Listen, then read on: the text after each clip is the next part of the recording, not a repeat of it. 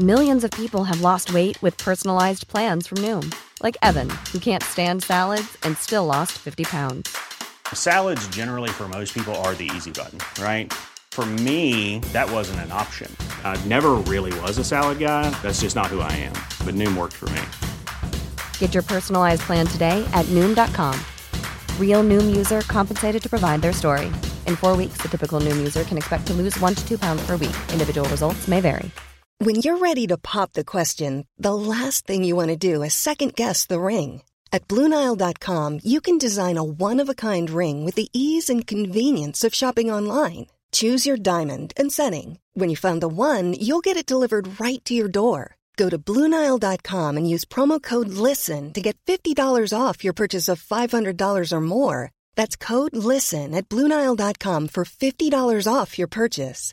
BlueNile.com, code LISTEN. Bit of an apology to make now. A previous episode called Dreams to Eternity, I actually said that Richard III's burial happened in London. It didn't actually. It happened in Greyfriars in Leicester, so I do apologise about that little mistake. It was rather a large one, actually. But anyway, I'm ever so sorry. On a chilling winter night in 2016, a small village in South Wales became the epicentre of an eerie and unexplained event known as the Penturk Incident. Welcome back to Paranormal Activity with me, Yvette Fielding, where this week we're speaking with one of the eyewitnesses at the centre of a mysterious occurrence that left thousands baffled and searching for answers.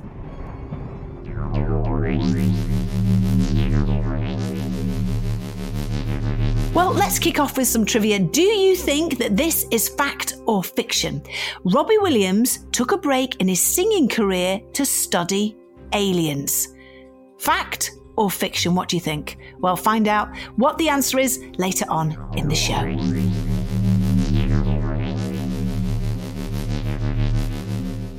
We're in the quiet and picturesque village of Penturk, nestled in the Welsh countryside. It was this sleepy village that was about to be thrust into the spotlight due to a series of bizarre events that unfolded over an incident that to this day is still unsolved. And there's a good reason why you may have missed this too. Many say that this is one of the greatest UFO cover-ups of all time. This investigation is ongoing, with mainstream media said to be covering it up as military exercises. These strange events unfolded over several nights in February 2016.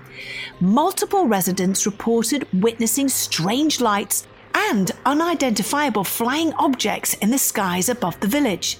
The first sightings began on February the 5th when a local man reported seeing a cluster of bright lights hovering above the nearby Garth Mountain. The lights seemed to move in a synchronised pattern, unlike anything he'd ever witnessed before. Word of this sighting spread quickly across the village.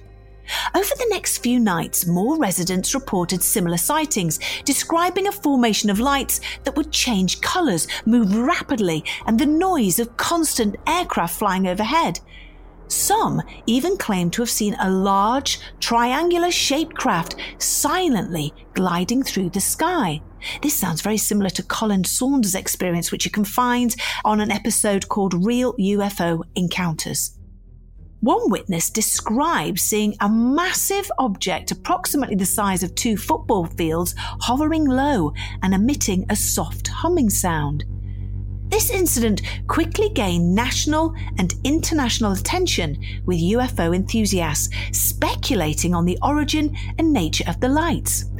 Theories range from extraterrestrial visitations to top-secret military experiments. However, the official explanation provided by authorities was far more mundane.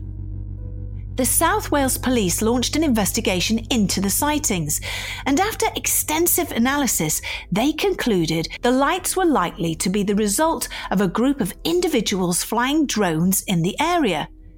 They attributed the synchronised movements and patterns to coordinated drone flights conducted for recreational purposes. However, a lot of the witnesses and researchers were unconvinced by this. They argued that the size and characteristics of the objects witnessed didn't align with conventional drone capabilities.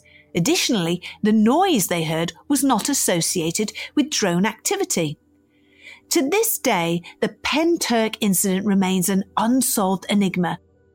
Although the primary eyewitness, Kaz Clark, who we'll be speaking to later on in the show, and many researchers have tried to get what they believe to be the truth out into the public space.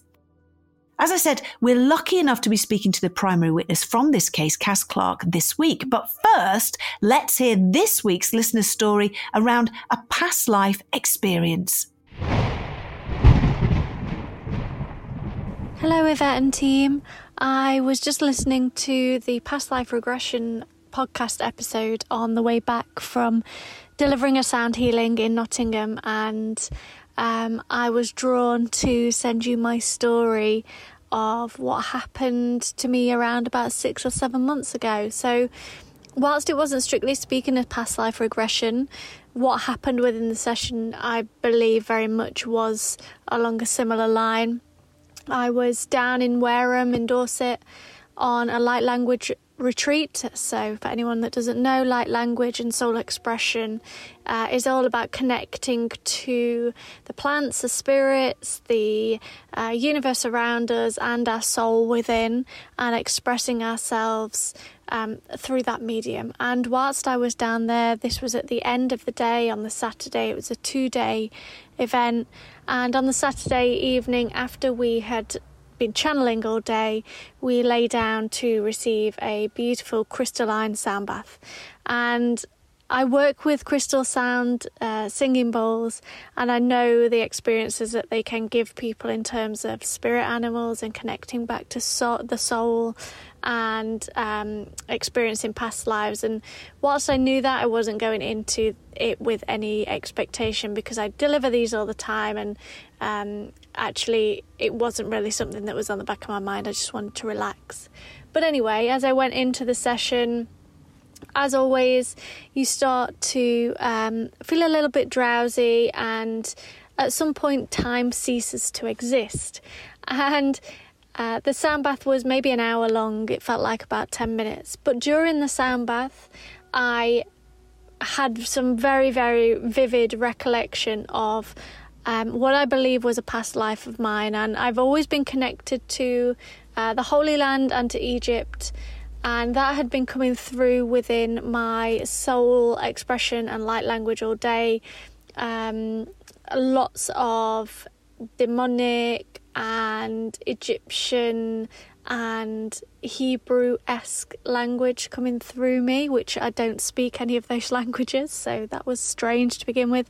And then when I had this experience, I remember vividly having very dusty sandals and a robe. I was a woman. I was walking along the side of a stone wall, not by the pyramids, but I don't know how to describe them. Those kind of stone houses, dwellings that you would, shacks, I guess, that you would see in the ancient world.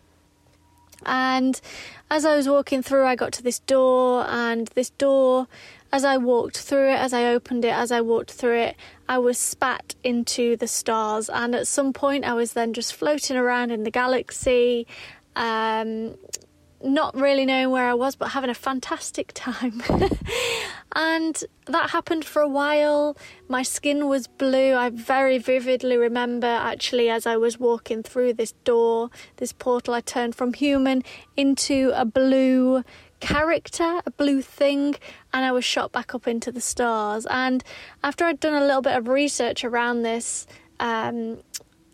what I was looking at, what I was describing, what I was feeling was very much in keeping with the Egyptian way of life, and also the notion of them connecting to the stars. So the Egyptians, for those of you that don't know, have a very strong connection to star beings, to star belts, Lionsgate portal, and Orion's belt are meant to be these manifestation portals. And so when I've looked at it anyway, I discovered that what I was maybe looking at was a past life, not just as in Egypt, but also as some sort of starseed. I can't remember off the top of my head which starseed had the blue skin. Maybe Avatar-like. But yeah, it was very vivid. It was very interesting. And since that weekend, the light language that comes through when I sing, when I use my bowls, is all able to be translated into Hebrew in some way, which, as I say, I don't speak Hebrew. I'm from Derbyshire. I'm from a mining village in Derbyshire. I definitely don't speak Hebrew. But whenever these phrases come through, I write them down. After the session, I then have a little Google and see what they come through as, and they're always related back to Hebrew. So that's my story. Not quite past life regression, but I believe that that's what it was. It was a past remembrance, a past regression in the form of a sound bath. So, yeah, thank you for hearing my story and keep up the good work. I love listening to the podcast every week. Thank you. Oh, thank you so much for sending in your experience. As you know, I absolutely love hearing and reading them all. And singing bowls, they're tremendous. Absolutely fantastic. And the skin was blue. Star beings, other beings from another planet. Absolutely, definitely. Hebrew and ancient Hebrew has also helped me stir up some spiritual activity, paranormal activity as well. And some people might have heard me say a phrase on Most Haunted quite a few times, actually. It goes, Arte Malkuth Vegavura Vegadula Leulam Amen. Now, this apparently translates the last words of the Lord's Prayer in Hebrew. And when I sing these words in a certain tone, paranormal activity does seem to happen almost immediately. So if you feel brave, I'm going to do the chant now. You either turn the podcast up or turn it down. If you've got your earbuds in, take them out and put them out in your room. You never know. Something could happen. Are you ready? Okay, here we go. Ate Malkuth Vegevura Vegedula Leulam Amen. So, if you do that with a singing bowl, at the same time, it emits this tone. And sound is so important in the paranormal world, I believe. I really do. It's energy, it's pulsating, it's pushing that energy out there. And tones, music, all sorts of things have such an effect on our energies that we cannot see. So if you fancy having a go at that, rewind the little chant that I've just done, learn it and say it next time you're on a paranormal investigation. You never know. It could all kick off. It has done quite a few times with us. Oh, that's a good memory. When I filmed our series of ghost hunting with the Happy Mondays, I did sing that phrase, and every time I did, something extreme would happen to the group. Somebody would get hit, someone would get touched, their hair was put, it was incredible. And by the way, if you've never seen that show, check it out on YouTube. It was a very, very funny but scary episode. Sean Ryder kept saying to me, say that phrase again, Yvette, and, stuff will happen again. And so I did. We filmed all through the night until the sun came up. And yet, when we were ready to pack up, the Happy Mondays had loved ghost hunting so much, they wanted to keep going. Great memories you've given me there. You've unlocked something in my memory. So, as I say, words, phrases, tones, and singing bowls, they do seem to work.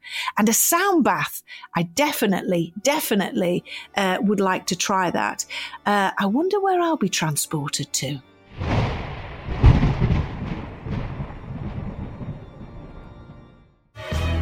Baffled, the Daily Fact podcast bringing you some amazing facts that are complete nonsense. In the 19th century, experts warned women about a disease called bicycle face, which meant getting stuck with the awkward faces they make while bicycling. Giraffes. To know when to mate, the man will continuously headbutt the female in the bladder. Manatees control how much they float by farting. You can find us wherever you got this podcast. Just search for Baffled Amazing Facts.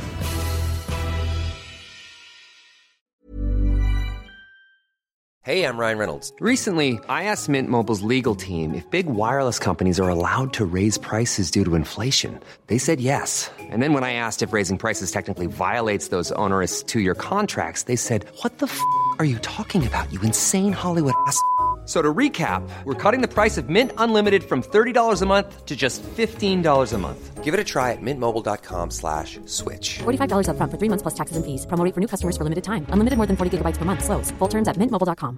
Hey, it's Ryan Reynolds, and I'm here with Keith, co-star of my upcoming film, If, only in theaters May 17th. Do you want to tell people the big news?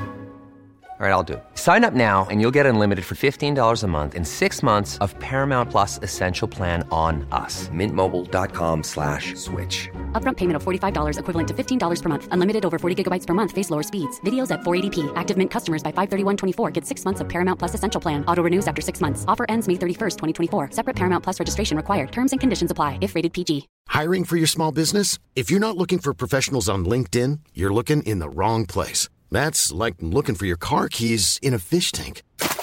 LinkedIn helps you hire professionals you can't find anywhere else, even those who aren't actively searching for a new job but might be open to the perfect role. In a given month, over 70% of LinkedIn users don't even visit other leading job sites. So start looking in the right place. With LinkedIn, you can hire professionals like a professional. Post your free job on linkedin.com/people today.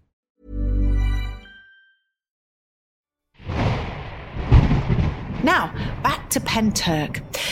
Kaz first noticed aircraft appearing near her home, as if they were watching for something in shifts. She contacted the Ministry of Defence to get any information on why the plane was stationed nearby, but nothing. After a search of the Welsh airspace, she found that there was no log of the two aircraft or anything at all. It was as if it had all been closed down for a particular reason. After a few nights, she decided along with her neighbour to stay up and see what it was the plane was flying above them seemed to be observing. That night, she stayed out by her fire pit until 2 a.m. as she watched the plane do continuous figure of eights over her home, passing by about every 7 minutes. She went to head in, put her hand on the door and heard what seemed to be a huge missile.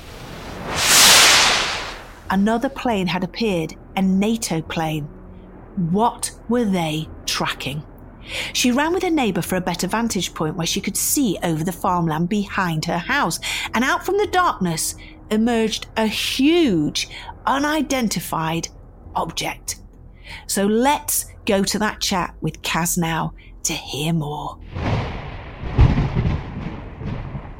Kaz, I know you have talked and described many times what you saw that time, but many of our listeners won't have heard of this case at all. So could you talk us through exactly what happened? First of all, welcome. Thank you. Thank you very much for having me on your show.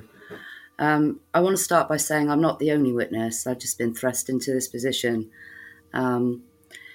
Yes, what happened? I wasn't a believer in UFOs. It wasn't part of my life before this event happened to me.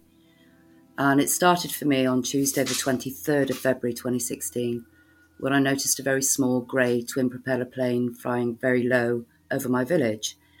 And I didn't really pay it any mind because we have RAF St. Athan just down the road, and we have military aircraft that pass through quite regularly, but they don't tend to stick around.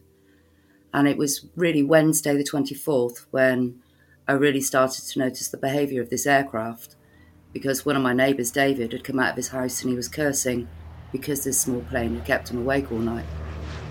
And we watched it for a few minutes and another plane came to take its place, and then that would start to circle, which it did all day and all night with its partner plane for 3 days and 3 nights continuously.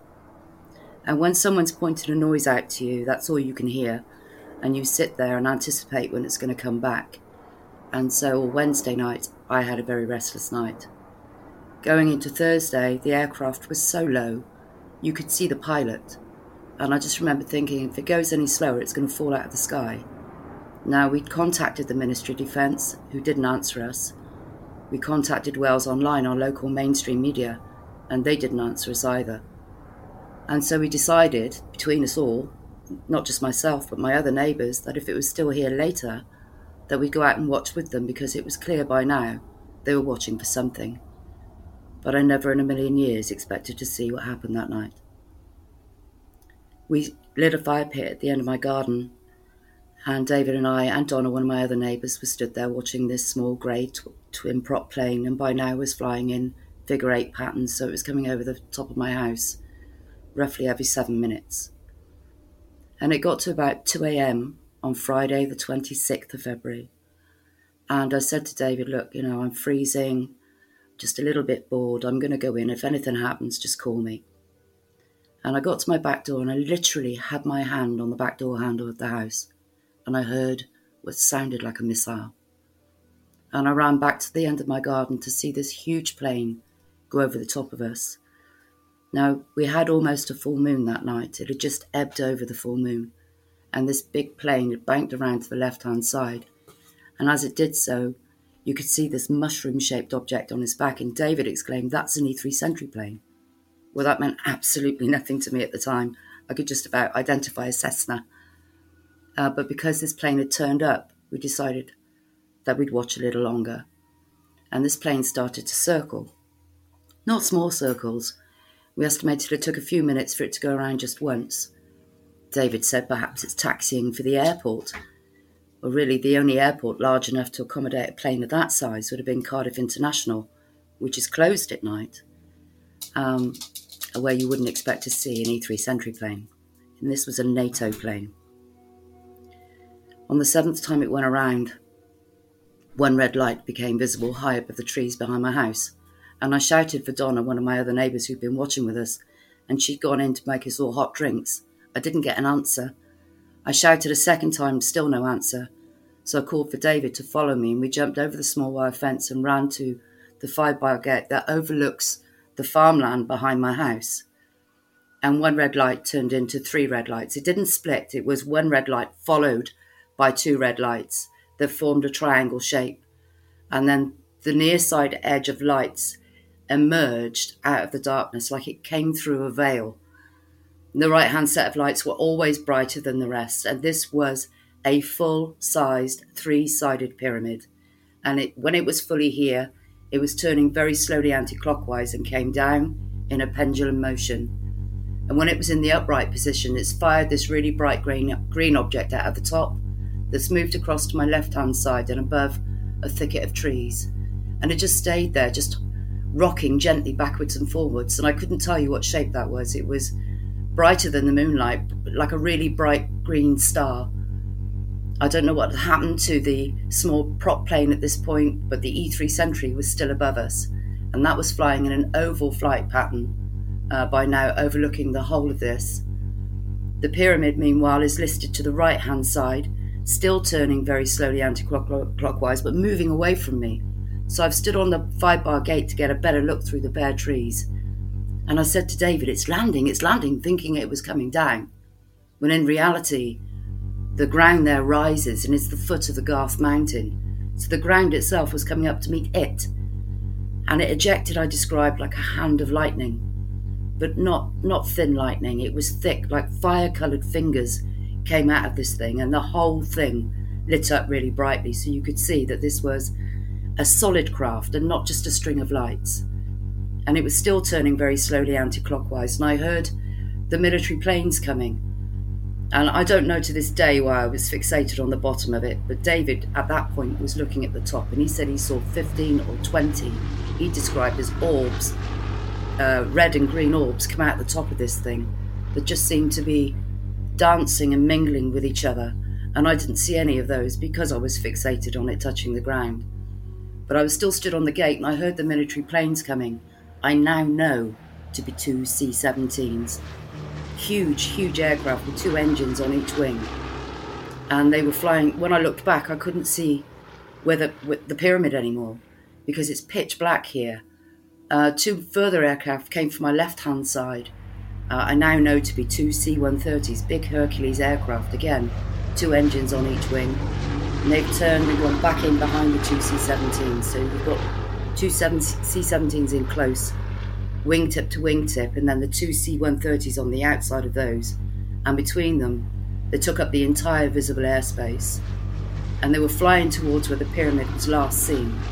And the bright green object, the first object that came out of that pyramid, has flown in a perfectly straight line across and in front of those aircraft and fired 3 really bright strobes at those aircraft. And it seemed to get excited. That's the only way I can describe it. Like I'd said, like Tigger off Winnie the Pooh, but that like an excited puppy. And it started skipping and bobbing in an attempt, we think, to get those planes to follow it, to draw it away from where that pyramid was last seen and the load that it had jettisoned. And I watched that green object skip off into the distance, and it bathed all those 4 aircraft in green light, and you could see the outlines of all their engines and the fuselages. And I watched it until I couldn't see it anymore. After it had gone, we were approached by 2 barrel-shaped objects, about the size of a small car. And they were completely silent. There was no downdraft, no noise, nothing. They were capped on the top and on the bottom with just black caps, and they were smooth on the outside, as if they were made of glass. But I don't know because I hadn't touched them, but that's what it appeared to be. And one of the red barrels moved across to my left-hand side and stopped above the hedge, maybe 20 or 30 feet away from me, and about 20 feet up. And I stared at it just for a few seconds, because I wanted to see. I wanted the details. I'm just sorry that there aren't more details, and all the inside of these things were moving like white noise on a TV screen, but it was more 3D than that. Like it was mixing in on itself, turning in on itself. And then I looked to see where the other one was, and that hadn't stopped. And by that time, that was right over the top of me. David had backed off towards the garages, and I was still stood on the gate. I had nowhere to go, and the only thing I could think to do was to wave. And that's what I did. Because with all the military activity going on that night, I didn't want us to appear to be hostile. And the barrel above me changed colour from red to green, and I could see even clearer the insides moving, like a cake mix almost. And I did hear a man's voice, not my voice, a man's voice, tell the world what you witnessed here. And I said, I will. And this was the one thing that I couldn't be tested for when I took my polygraph examination, when I felt it scan me. There are no words. It was just desolation, like I'd been lifted from the inside. And I felt like a giant hand had reached in and took the fear away from me. There are no words for that. And after this, the green object, the now green object, barrel, had moved away to my right-hand side and above the rooftops of the houses in the village. And the red barrel that had remained sentry the whole time had now started to move across the fields to my left-hand side until I couldn't see it anymore. The E3 sentry plane was still above us. David said he saw 15 or 20 of these objects that came out of the pyramid, and we walked down the fields towards where this pyramid was last seen, thinking that perhaps there might be more of these things. And even with the full moon, in the shadow of the hedgerows and the trees, the ground was uneven and slippery and pitch black, and we didn't have a torch between us. Our phones didn't work. David's was completely fried. Mine was completely drained, and I know it was fully charged before we went out there. And I can't explain that. I don't know if that had something to do with the E3 sentry or something to do with the high EMF that was emitted from these craft. When we got down to the second field, we couldn't see anything. So we walked back to the first gate where we witnessed all of this, and we heard and saw the Apache helicopters. And there were 3 of those, one flying above 2 in a pyramid formation. And we could see their red lights pulsing out in front of them slowly. And it was pushing all the grass and the hedges flat with the force of their rotors. And they were flying from my left to my right on an interception course, or where that first green object had gone. So we ran around the rest of the front of the houses to see if we could see further up the valley. But by the time we got there, the helicopters were out of sight. The E3 sentry was still above, watching all of this. We walked back to my house, and David and I were complete polar opposites. He was almost catatonic and sat in my armchair just staring into the abyss, trying to make sense of all of this. And I was the complete opposite. I needed to tell someone, anyone that would know what to do with this information, because I didn't know. And I certainly didn't know that you weren't supposed to talk about UFOs. So when Wales Online, the same morning, had put out a cover story that this was just a military exercise, I couldn't help myself and I made the comment that I can categorically state that was no exercise. What they were chasing were not planes, and I'll take a lie detector for anyone, anywhere. But what I witnessed that night will stay with me for the rest of my life. David went home and I went to bed, not that I could sleep, and I heard the enormous explosion that came from the direction of Llantrisant. I knew then in my heart that they'd shot that green object down, but I needed to prove it. I wanted to see for my own curiosity. I don't know how and when I fell asleep, but I just remember waking up the next morning, or the same morning, with David hammering on my front door to show me the cover story from Wales Online. And then I made my comment. Stephen, one of my other friends, had come over, and he knew that something had happened because my demeanour, I was so frantic. We'd gone over to the field that we call the near landing field, where this hand of lightning had come out of the pyramid, and all of the grass was dead. It wasn't burnt. It was like all the chlorophyll had been sucked out of it. It was brown. I came back home and I was looking at the comments on Wales Online, and there were hundreds of people that made comments to say about the helicopters and the explosions over Llantrisant Common. So I wanted to go to Llantrisant Common because I wanted to find the impact crater. And Stephen had driven me over there. And all the old scrap metal that had been on the common for years was all stacked up along the roadside. There'd clearly been a meticulous metal search carried out that night in the early hours of the morning, in what the military calls silent hours, using helicopters. I saw two people walking their dog and approached them, bearing in mind this is the morning after the night before, to see what they knew. And they told me the first explosion was an air explosion, and the second one sounded like something hit the ground in Smilog Woods. The air explosion was also reported in the Daily Mirror online, and that's still there today. So immediately I wanted to go to Smilog Woods, but because I wasn't from that location, I felt quite stupid when they pointed to this huge 800-acre wooded hill that rises behind the Royal Glamorgan Hospital. So we got directions from them, we went to Smilog Woods, and because I knew the trajectory of the green object, it wasn't long before we found the beginnings of the debut trail. And this is Forestry Commission land. There are no branches on the lower parts of the trees. There were huge branches that had been snapped off of the canopies of these trees, laying in a straight line through the woodland. We got about halfway through the debut trail when the canopies of the actual trees were out completely. And I said to Stephen, I need a drink, I'm exhausted, let's go back and tell the others what we found. And we hatched a plan to go up the very next morning, the morning of the 27th, to take video cameras with us and to record it and follow the debut trail through to its end and find the impact crater, which is exactly what we did. And on the morning of the 27th, when I woke up, my hair had turned completely white. I don't know how or why that happened. Could have been shock. It could have had something to do with the UFO. I don't know. We followed the debut trail through. Some of the trees were distended, almost like they'd tried to explode from the inside. And when we got to the end of the debut trail, there were 6 60-foot trees, snapped mid-trunk. These are 12 to 14-inch thick trunks, snapped off, and around the surrounding trees that had been left standing were all these white burn marks and scrape marks, like something had hit that with tremendous force.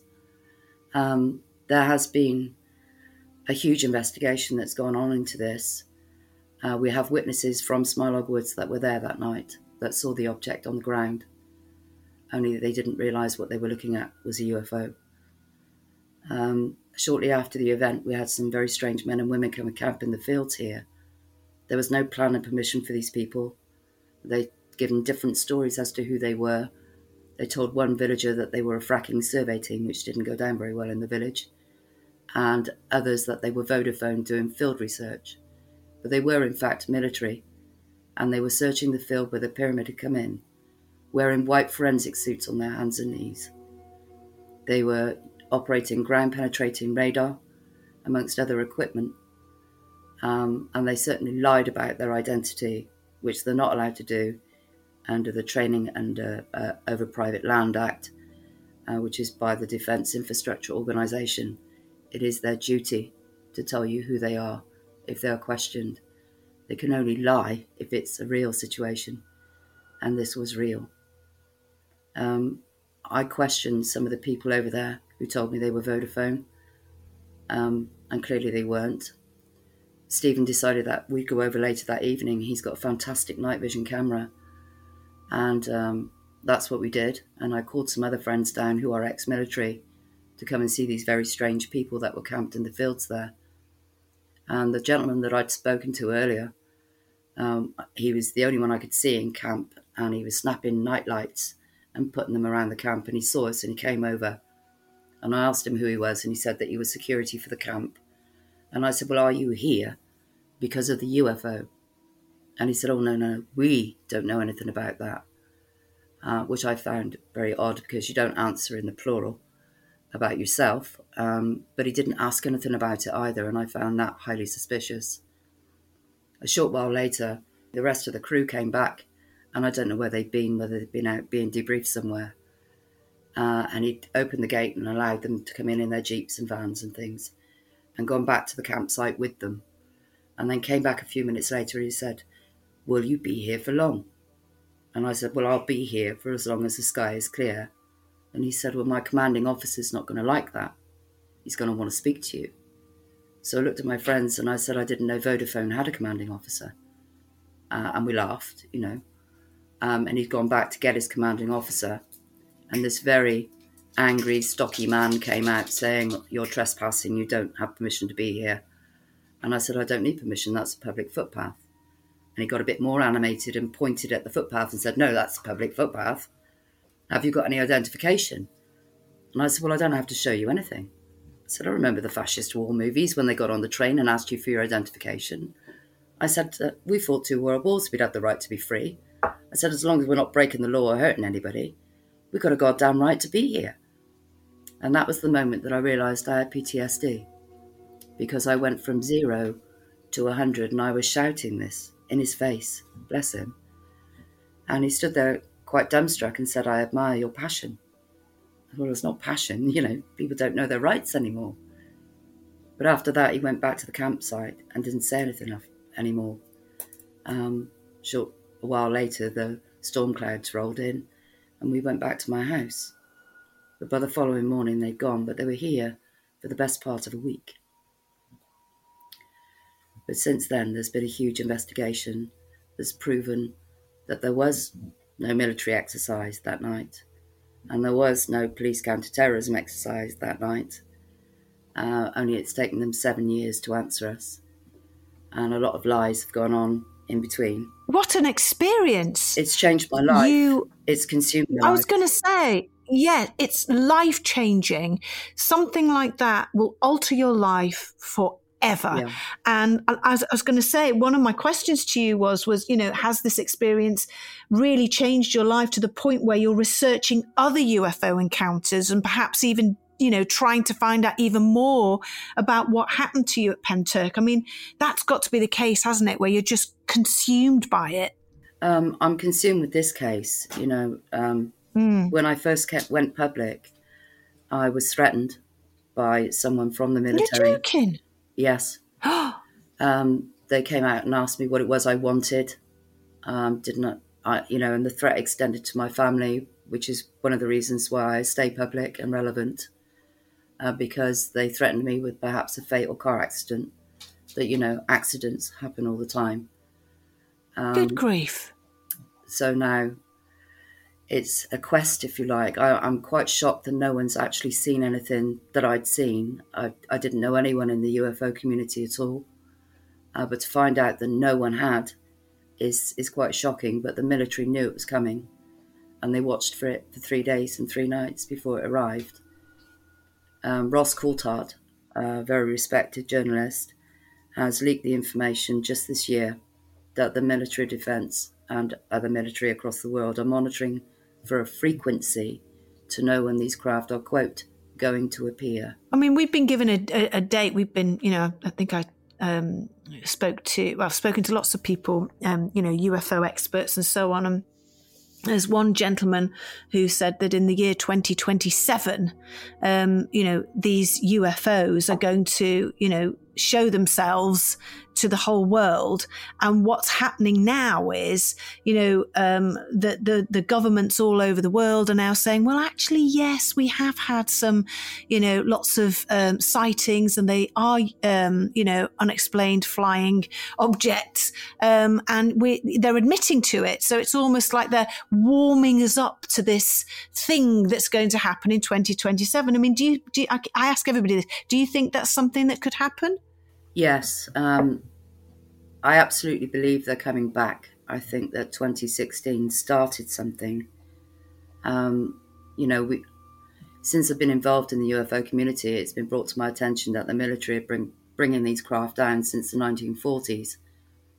And we'd only have to bring the wrong ones down to create a problem. And there are many different types. There are those that are here. Those that are definitely under the ocean. We don't have flying subs today, and there are things that are flying in and out of the ocean. And there are those that are coming. And I listened very closely to General Dunford when he was being questioned by Senator Richard Blumenthal for the hearing for Space Force. That armed military that we have in space. That's right, yes, yeah. And Senator Blumenthal asked General Dunford, who was in charge of Space Force at the time, why they were launching Space Force then and not in, 20 or 30 years' time. And he said, well, we need to iron out any unforeseen problems to be ready for 2025. Ready for what? And then, of course, we've had the NASA administrator admitting that the alien mothership is in our solar system. And now there are 5. Oh, my gosh. It's extraordinary. Yes. So it's looking that way, isn't it? And what do you say to, because I understand totally, we get it all the time. What do you say to skeptics that have said that, you hallucinated it, or you didn't see what you said you saw, and, you're making it up, you're doing it for attention, all of that. What do you say to them? Look, everyone's entitled to their opinion. I wouldn't have sat 3 polygraph tests if this wasn't real, because polygraphs have to be based on fact, not what you believe and not what you think.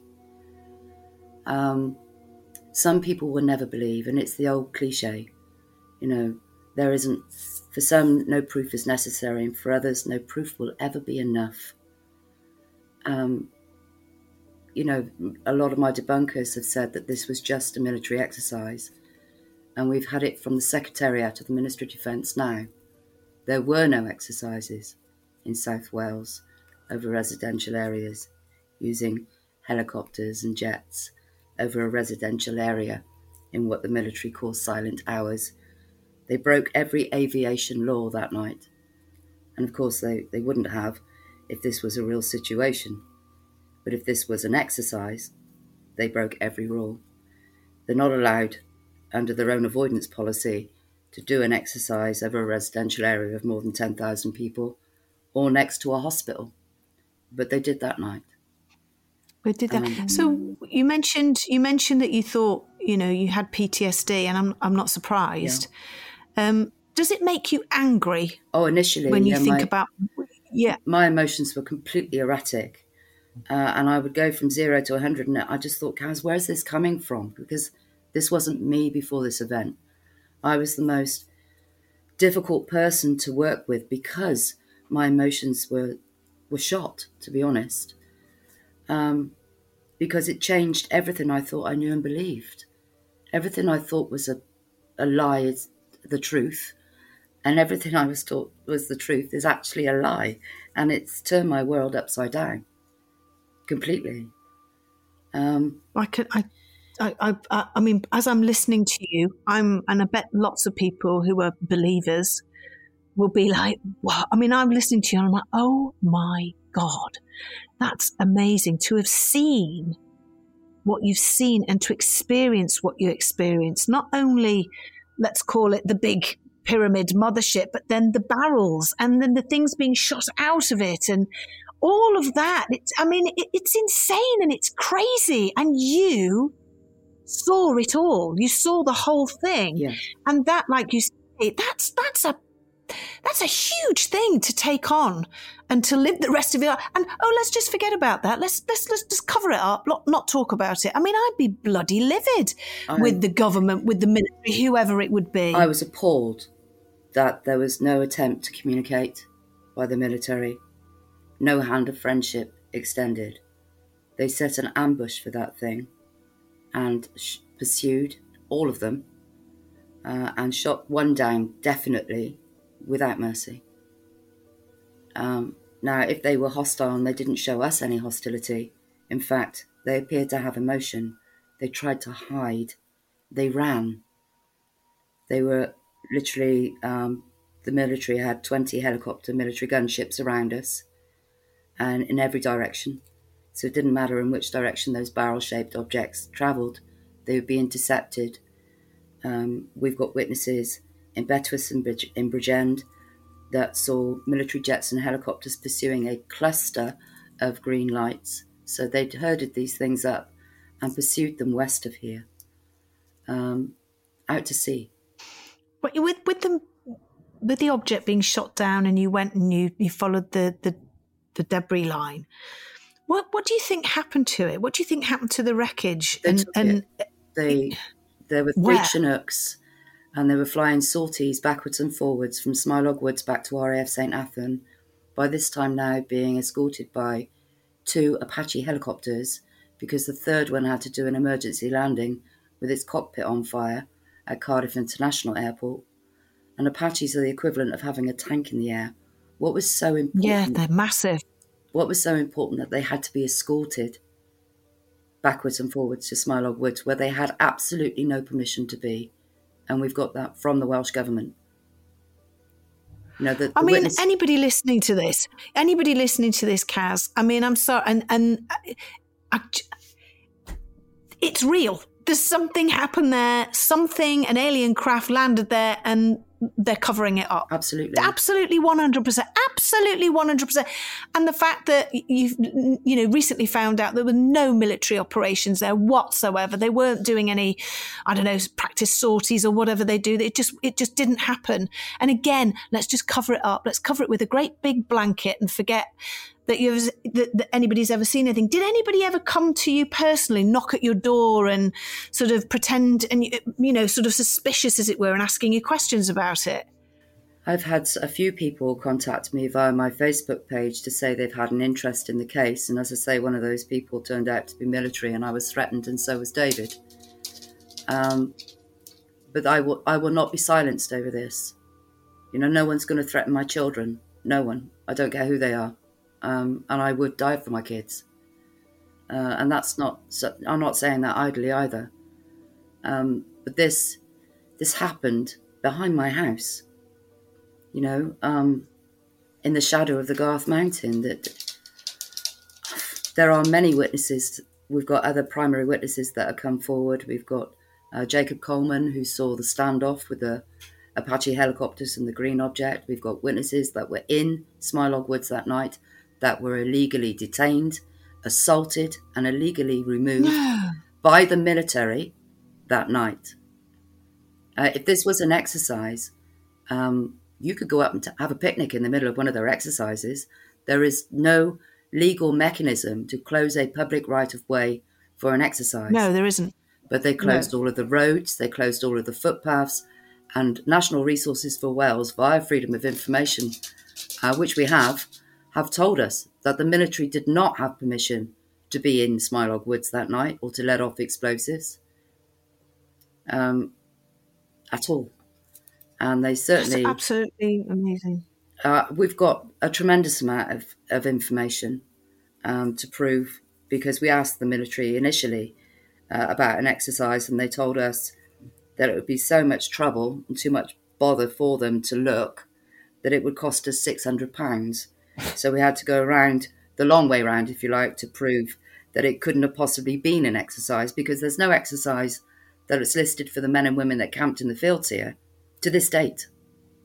No exercise ever listed here, because it wasn't an exercise.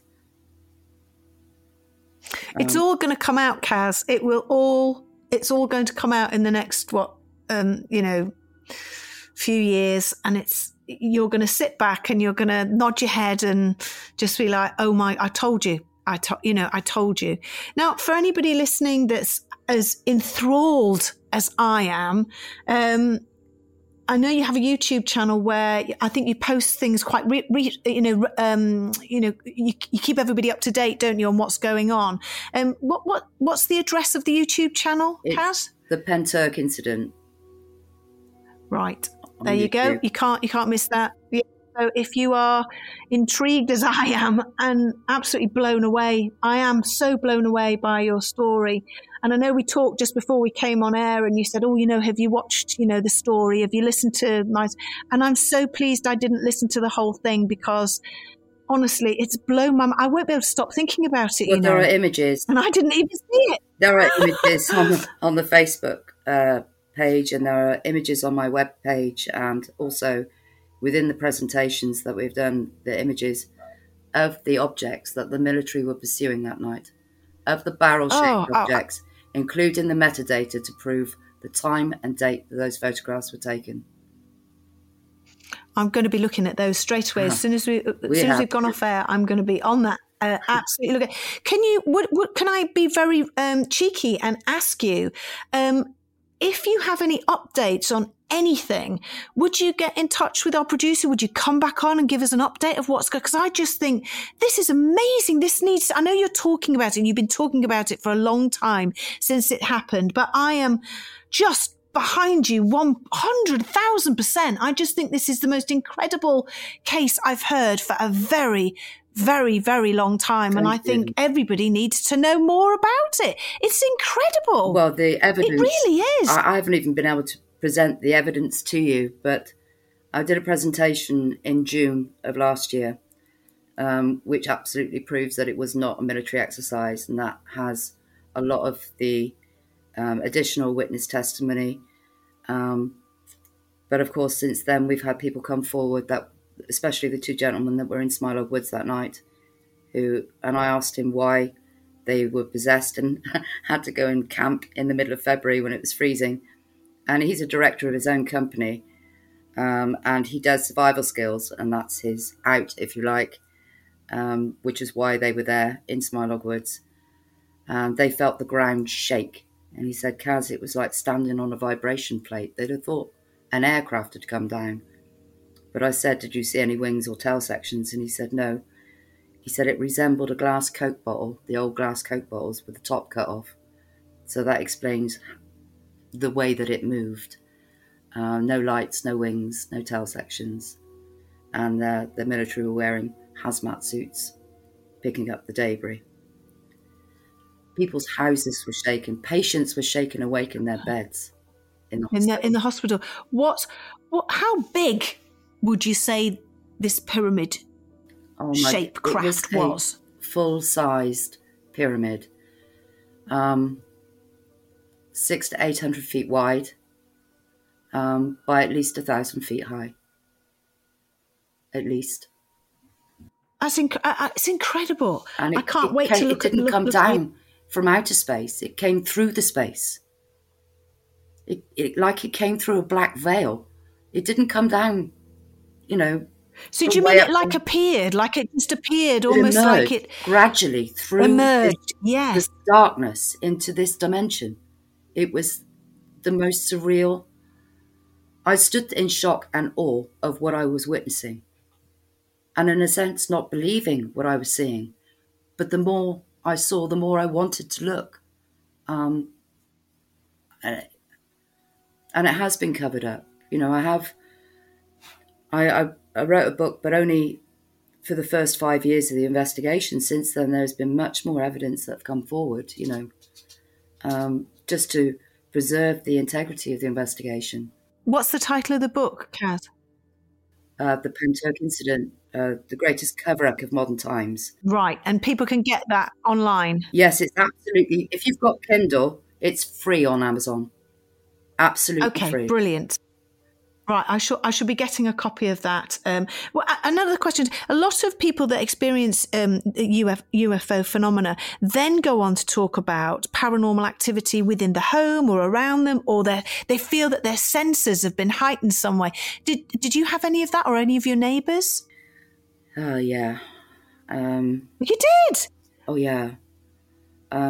See, I think they're combined. I really do. I really believe that it's all wedged together, linked, yeah. I literally feel people's feelings. I know when people are lying and things like that, which is horrific, especially when it's my kids, you know.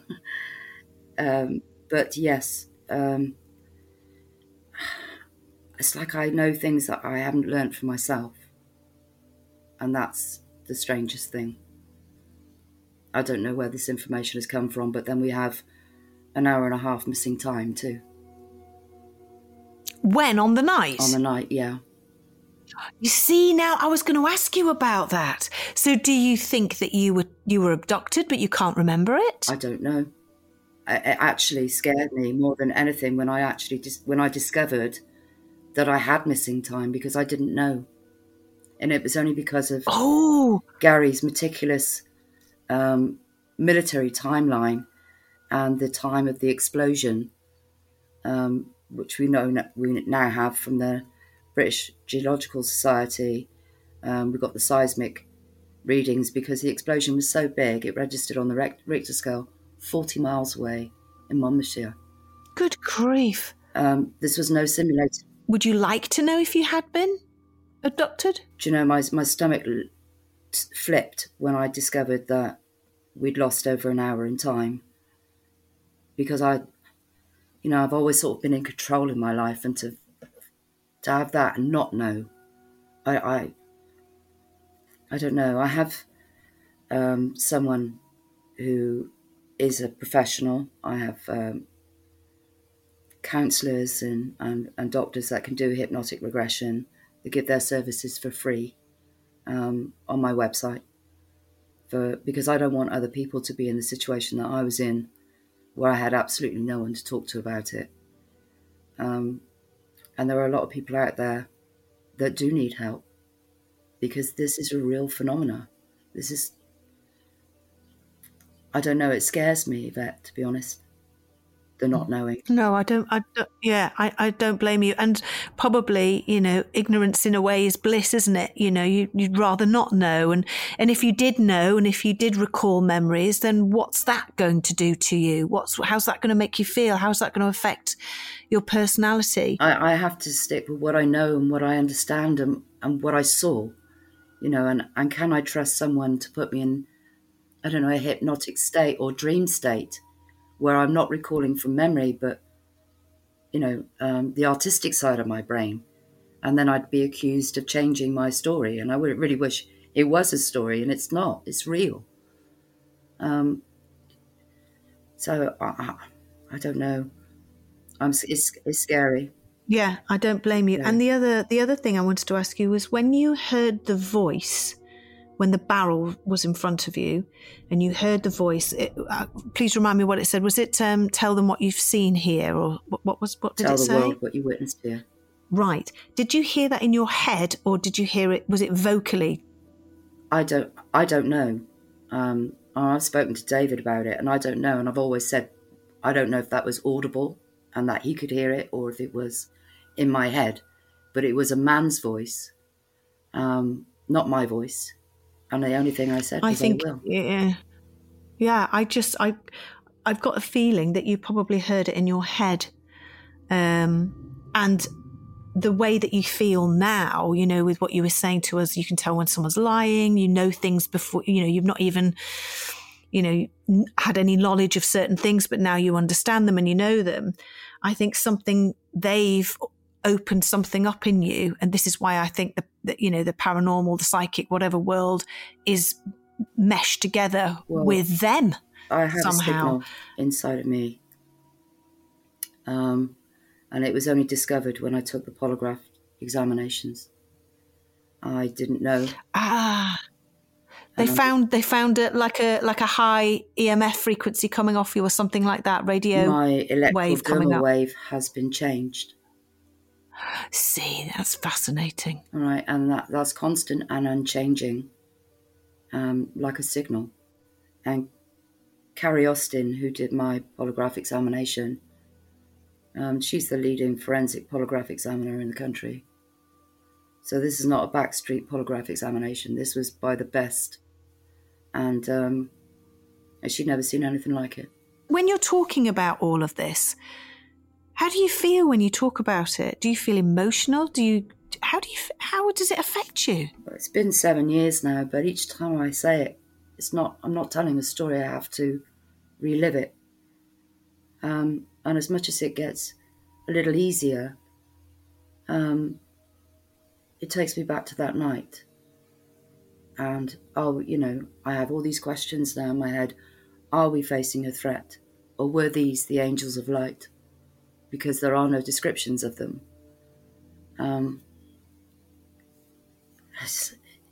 It was quite a religious experience for me. That's the only way to describe it. Like it was out of this world. It was not from here. Whereas there are a lot of craft that are from here. This was not. This was something else. Wow, and it's an incredible experience that you're sharing with the world, and you're doing exactly what that male voice said to you, which I believe you heard in your head.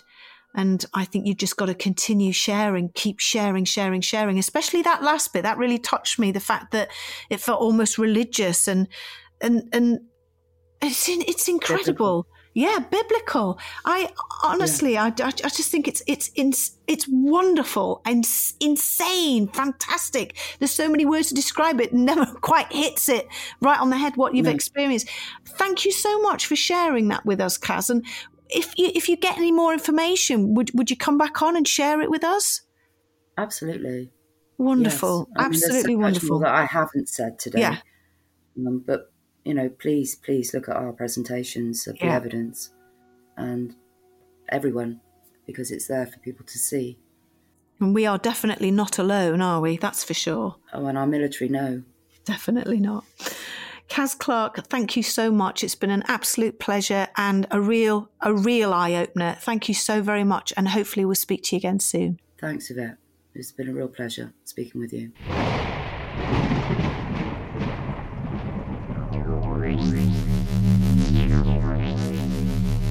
Well, as a reminder, is this fact or fiction? What did you guess? Robbie Williams took a break in his singing career to study aliens. True or false? What do you think? And the answer is fact. He did actually take a break to study aliens. Apparently, after witnessing 3 UFO encounters, Robbie began attending UFO seminars and conferences and has connected with many UFO enthusiasts. He's spoken about this publicly too. He even said a UFO visited him when he wrote the Alien theme song, Arizona, claiming, "I just finished writing a song called Arizona, which is about alien abduction. When there was this glow, it was magic." And here's a little story for you. If it wasn't for Robbie Williams, there would have been no Ghost Hunting With on ITV2. He wanted to do a ghost hunting show, came to myself and my husband and said, "I really want to do something with you guys." And we came up with the idea of Ghost Hunting With. And then we were just about to film it, and then his record company pulled the plug, which was really upsetting. And ITV went, "Well, you need to find somebody else. We've got everything set up." So it was wonderful because we got Girls Aloud on board. And that was a programme and an investigation I shall never forget. Well, if you can't get enough of these UFO cases, check out one of our most recent bonus series, all on the Pascagoula UFO case. This is one of the most well-documented cases of abduction. Let's take a short listen now.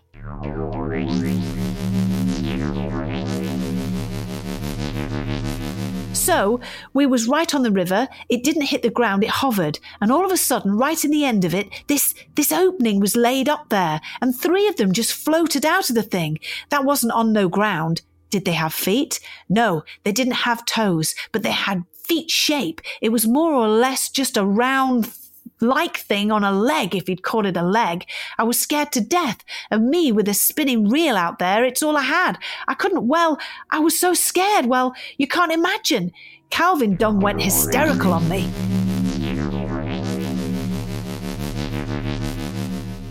Well, have you seen a UFO? Or is there a site that you think, or a location, or a paranormal story that we need to cover on the podcast? If you do, please get in touch with me and share your stories. Here is the email address. It's contact@paranormalpod.co.uk. We are on WhatsApp, and as you know, I love to hear your dulcet tones.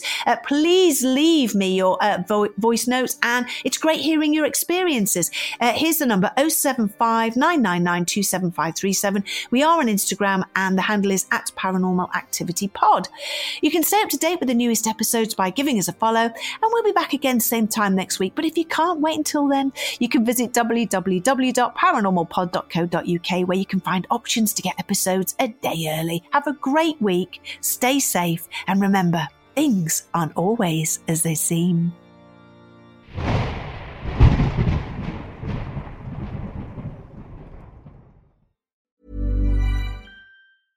Even when we're on a budget, we still deserve nice things. Quince is a place to scoop up stunning high-end goods for 50 to 80% less than similar brands. They have buttery soft cashmere sweaters starting at $50, luxurious Italian leather bags, and so much more. Plus, Quince only works with factories that use safe, ethical, and responsible manufacturing. Get the high-end goods you'll love without the high price tag with Quince. Go to quince.com/style for free shipping and 365-day returns.